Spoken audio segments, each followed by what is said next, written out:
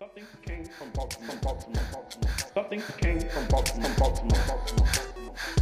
Welcome to Something Came from Baltimore. Something Came from Baltimore is a jazz, blues, and R&B podcast and show, and it's not really about Baltimore. Today, via Zoom, we have the trumpet player and composer, Adam O'Farrell. Adam is the son of one of my favorite guests of the pod and show, Arturo O'Farrell, and the grandson of the Latin jazz legend, Chico O'Farrell. His brother is also a star. His name is Zach O'Farrell, who also plays drums on the current recording of Visions of Your Others, which was released to the public on November 12th, 2021. And it's kind of like an EP. It's clocking in at 39 minutes with 6 tracks. Even though it was released later in the year, it caught the attention of the New York Times, ranking it number 5 in the best jazz recordings of 2021. In this interview, we're going to deep dive into the album, Visions of Your Other. We'll discuss Adam's cinematic viewpoint, and I suggest he be a character actor in TV and movies. Before we get into this interview, let's listen to a track from the album. It's called Blackening Skies.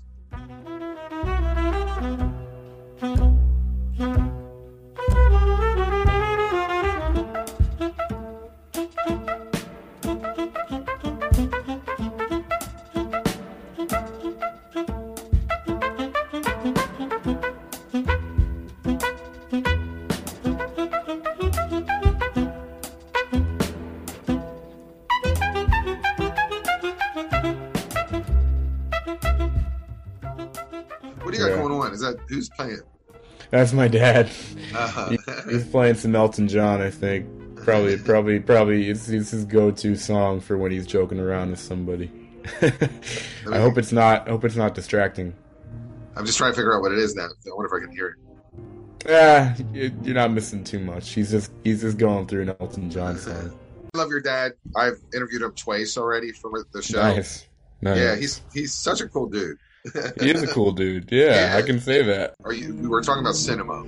Yeah. Are you in acting? Are you going to be an actor and or model?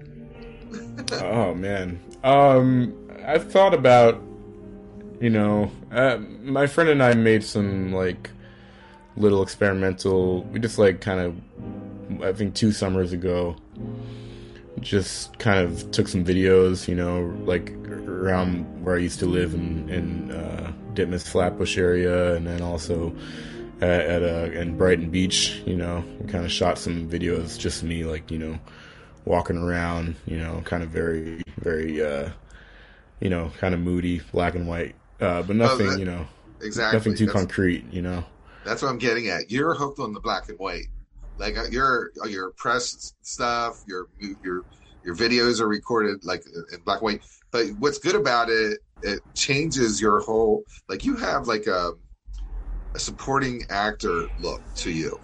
You look a lot older, but you look like you could be in 50 million movies, and that'd be oh, that's that guy. And I was like, yeah.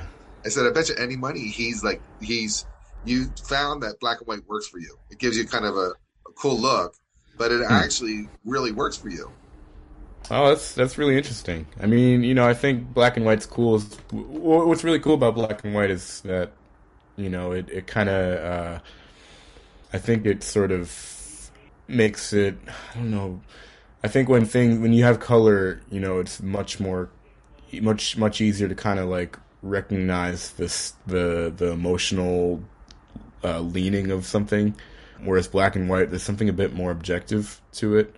At least, I'm not a film theorist or anything, but, I just feel like what's interesting is that you have, Charlie Chaplin, and then you have Ingmar Bergman, and they're both, working in black and white, and so it's easy to kind of look at oh, this is a black and white movie. I think the way they're using the contrast and shadow and how they're shooting, obviously it's different eras too, but sure, they went to school for that. Shading is a character in itself, Yeah, exactly. And black and white really kind of I think amplifies sort of the necessity to sort of be discerning with how you light things, where color is great too, because you can really rely on like, what colors of dress this character is wearing to kind of like influence the way you're supposed to feel about that character.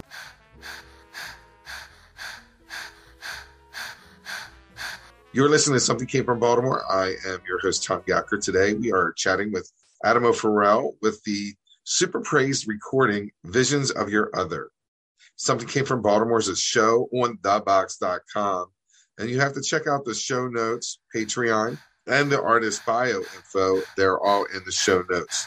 Now let's get back into okay. So you have this album. It's called Vision of Your Other.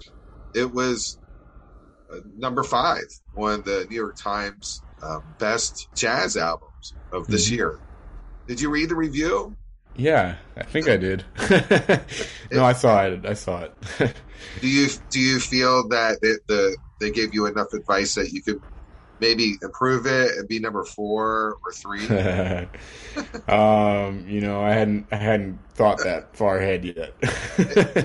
You could do a Kanye where it's a work in progress. But how cool is that? Like, this album came out in November, early November, and it was hot enough for them to put it on their top 5. Yeah, it's really impressive. Thank you. No, I'm really grateful. To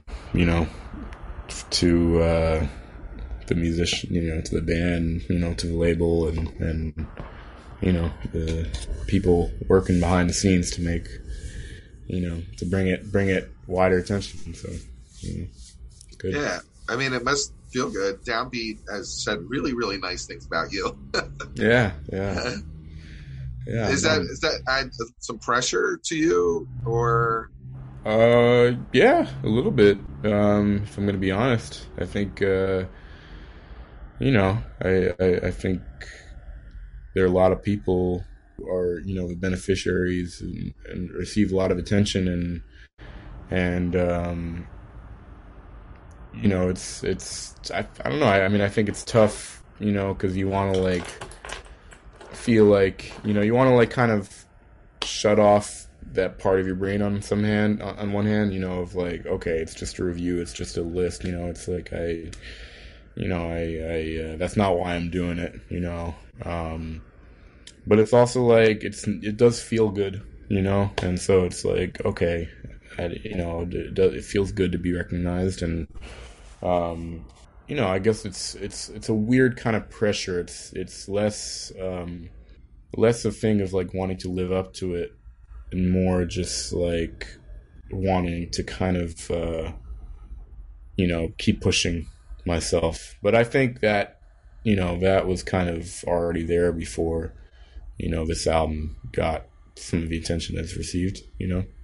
But I think our generation, I'm really proud to be part of the generation that I'm proud of, because it's I think we all just kind of like, we all just want to keep pushing, for the most part, and we don't really, we all want to keep it personal and fresh, and know that we're challenging ourselves and trusting our listeners to, join us. And musically, nothing's off the table. Like all genres, the ability, improvisation, everything is real. Mm-hmm. Before I get into the album, are you a vegan? Is that what's going on? Is this what I'm hearing? No, I'm not. I was a vegetarian for about 5 months. Harder than you think. Yeah, honestly, it wasn't that hard. I mean, it was hard, but it wasn't as hard as I expected it. What happened was that I was on tour with Mary in Europe this past fall, and we were in a little town in the Alps of Austria, like the Austrian Alps, and we had lunch, and I had this bread dumpling thing. They call it Tyrolean dumplings. It's a vegetarian thing on the menu for lunch, and then we went to this place for dinner. And the only vegetarian option they had for dinner were these dumplings, and I was just like, I'm in a part of the world I don't really get to go to very often. I should just enjoy myself, And so I got salmon, But then, from that point on, I was a mile away from the wagon, Yeah. and like we got to Barcelona and all hell broke loose, So, but I'd like to, give it another shot at some point. So the first song on the album is a meditation of Richie Sakamoto's A Chromatic Fantasy Fragment, but I could not find the pronunciation of this word online. I really like the prolonged synth note at the beginning. Yeah. It just runs for like it feels like it's almost a minute. Yeah. And it's random. And then it goes in really low in the mix. There's another line that runs through. And I'm very tuned into that.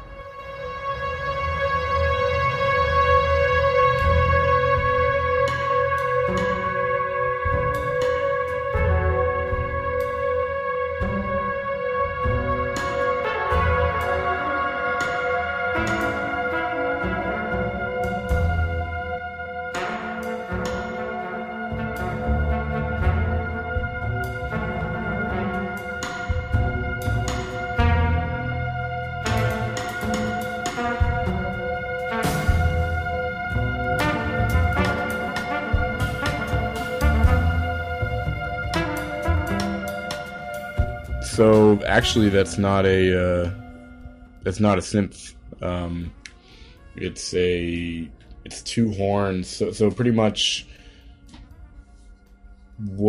So the guy who co-produced the album with me, Curtis McDonald, I was taking some lessons with him and just like kind of composition, production, different things, and he introduced me to this program called Paul Stretch. And Paul Stretch is a time stretching software that a lot of film composers in the 80s and 90s used, I think, and maybe early 2000s as well. And pretty much what I did was I took a 10-second little segment of the band playing that you hear, like on the track. I took 10 seconds of just Xavier and I, the two horns, holding this note, and I just stretched that to like a minute. So I put that at the beginning. And there's also something that you hear Ryuichi Sakamoto, like that time stretching, idea is something you hear in some of his, I think that album, and also like some of his other more recent like electronic work, In this song, more than there's such a conversation between the two horns. Like I don't think the others have as much back and forth conversation. It feels like conversation. Mm-hmm. The whole album feels to me like a conversation. Yeah, well, that's yeah. I mean, that's the thing with I think that's something that I was definitely trying to channel with the master, and even going back to the first album. I think the first album that we did was recorded not too long after I saw that movie, and I think Zach even references it in the liner notes that he wrote for that album. And that the conversational thing, but also conversation sort of interrupted by sort of a more lucid, looming tone. Like there's conversation like Goodfellas. This is conversation that's really kind of seen as an element that grounds the whole picture. Yeah, no, I do understand that. That makes a sense. Now, The Blackened Sky, it's about climate change and the anxiety of climate change. Well, boy, if we couldn't get anxiety I said, who thought when you were a child that you'd be wearing a mask around Christmas time, and it'd be like forward to back, right? and it'd be 75 degrees outside. Yeah, like, right. That's not Christmas. Yeah, and it's like this is the new world, and if that's not anxiety, I can't tell you what is. I was just watching the news.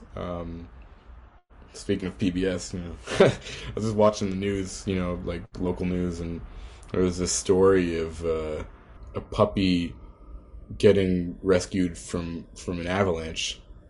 And when I saw the puppy, I thought he was dead, and I was like, I could feel my heart, race.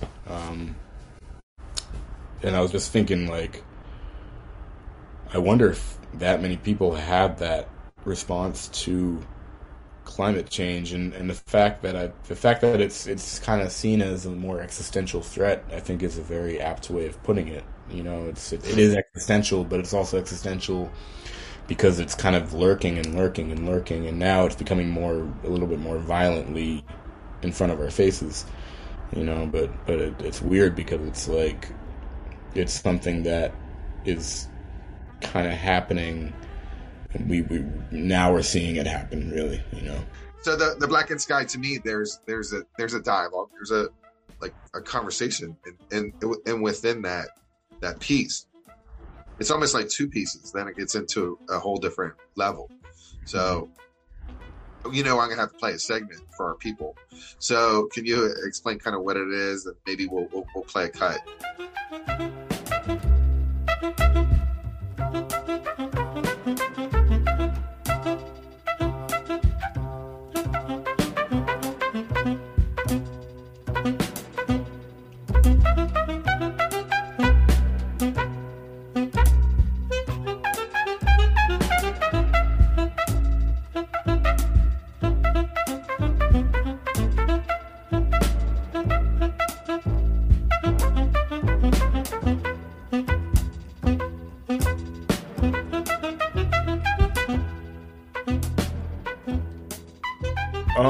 Yeah, I mean, I don't know. I mean, there is dialogue. I also kind of there's a deliberate sort of machination to the piece. You know, I kind of was... You're building anxiety, too. I feel yeah, and I started writing the piece pretty much after kind of two incidents of sort of climate-induced anxiety. One was I was playing a gig, I think Randall's Island, which is like an island off the city, pretty much, but still in the city technically. And it was this big festival, you know, this kind of, you know, sort of bigger artist, you know, and it was so hot that like barely anybody showed up, you know, and it was just really depressing, you know. Yeah. And it's like, it was like, oh my God, that's possible for like even this festival, even this artist, you know, to play a gig with them, that there could be a show that's so poorly attended because of the heat, you know. And it was just this horrible heat wave, and then the cherry on top was that it was a completely hellish journey back home. Like, we had to wait, you know, I think almost an hour for a bus back to the city, and then when we got back to the city, the trains, like barely any of the trains were running, and the ones that were running had no air conditioning. And so, like, I was just like, you know, walking past, and the streets were crowded. It was like, it would let us off in Harlem, and Harlem was just crowded, and it just felt so manic, you know, and just like that the city was like falling apart under the weight of this mania, you know, like literally with the trains, you know, and then a couple days later, I went out to LA to see some family, and for the first time ever in my experiences going to LA, it was raining, which I just like, it was a summer monsoon, you know, and I just like, wow, what the hell is going on, you know, between like these two things. And so I was kind of approaching the piece from a place of dread, you know, and kind of wanted to have this dreadful, almost pseudo-baroque kind of melodic, you know, haunting sound, you know. And then the mechanical, you know, it's a very mechanical piece, and I think, you know, that's just sort of to like really convey the sense that we're almost trapped in this situation, and the powers that be are so huge, you know, and that it's like, what is it going to take, you know? My favorite song on this album is Inner War. Oh, cool. Yeah, that's my win, as a reflection of inner turmoil. By this point in the conversation, you know, there's a lot of inner turmoil. Can you give a little on Inner War? Yeah, I wrote Inner War started writing it when I was working on a farm in Maine, 4.5 summers ago. And what happened was that we took chickens to be slaughtered, and it was a very conflicting moment, just because I'd never, I didn't see it happen, but we like, I helped the farmer whose farm it was. I helped him load the chickens into the van, and in the moment that they were being loaded into the van, you knew that they were, they knew that it was their time. That was up, yeah.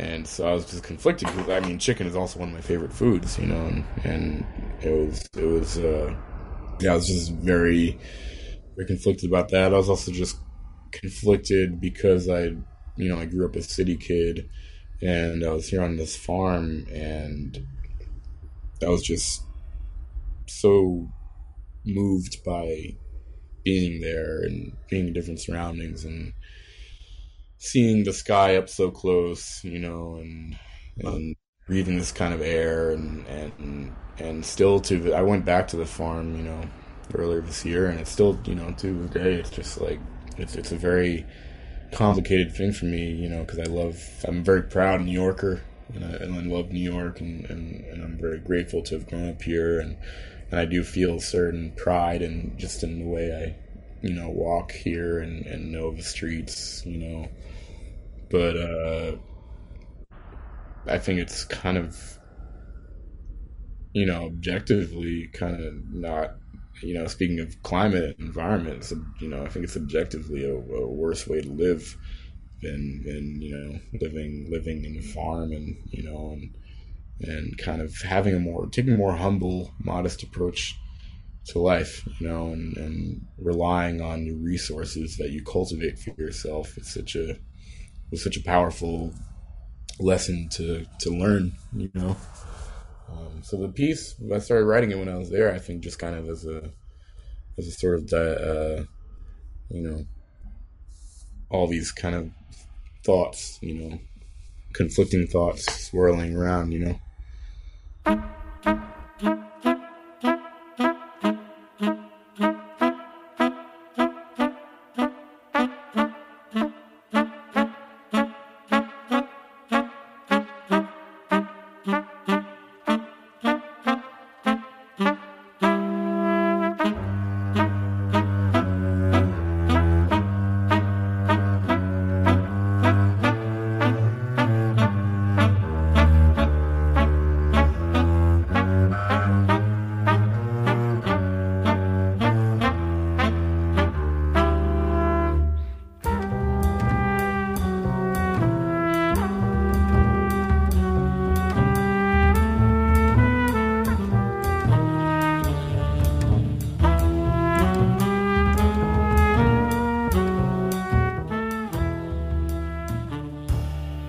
It was great. Thank you I really appreciate you taking an interest in the album, and I'm really glad you like it.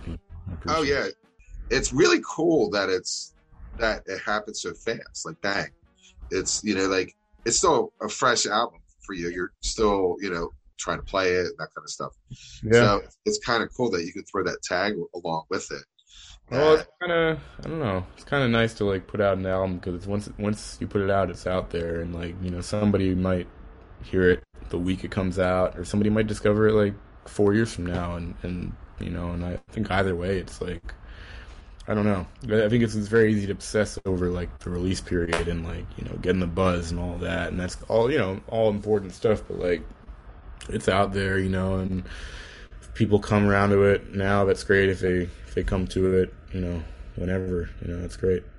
It's definitely confusing, but I definitely try and remind myself, I'm, very lucky to have an album out there, and to have had the opportunity to record it and to even think about recording it. I think it's just such a gift to have some drive, to create is really, it's sustains us, Definitely. And that sounds like your dad. I was thinking when I was saying that, I was like, oh wait, I'm tapping into that. But hey, that's awesome. You are too. So thank you very much for the time. I hope you enjoyed our interview today on Something Came from Baltimore. Don't forget to subscribe and share the podcast with 5 people who love music just as much as you do, because we want you all to be a part of that Be More Music scene. The show is over. Have a beautiful day.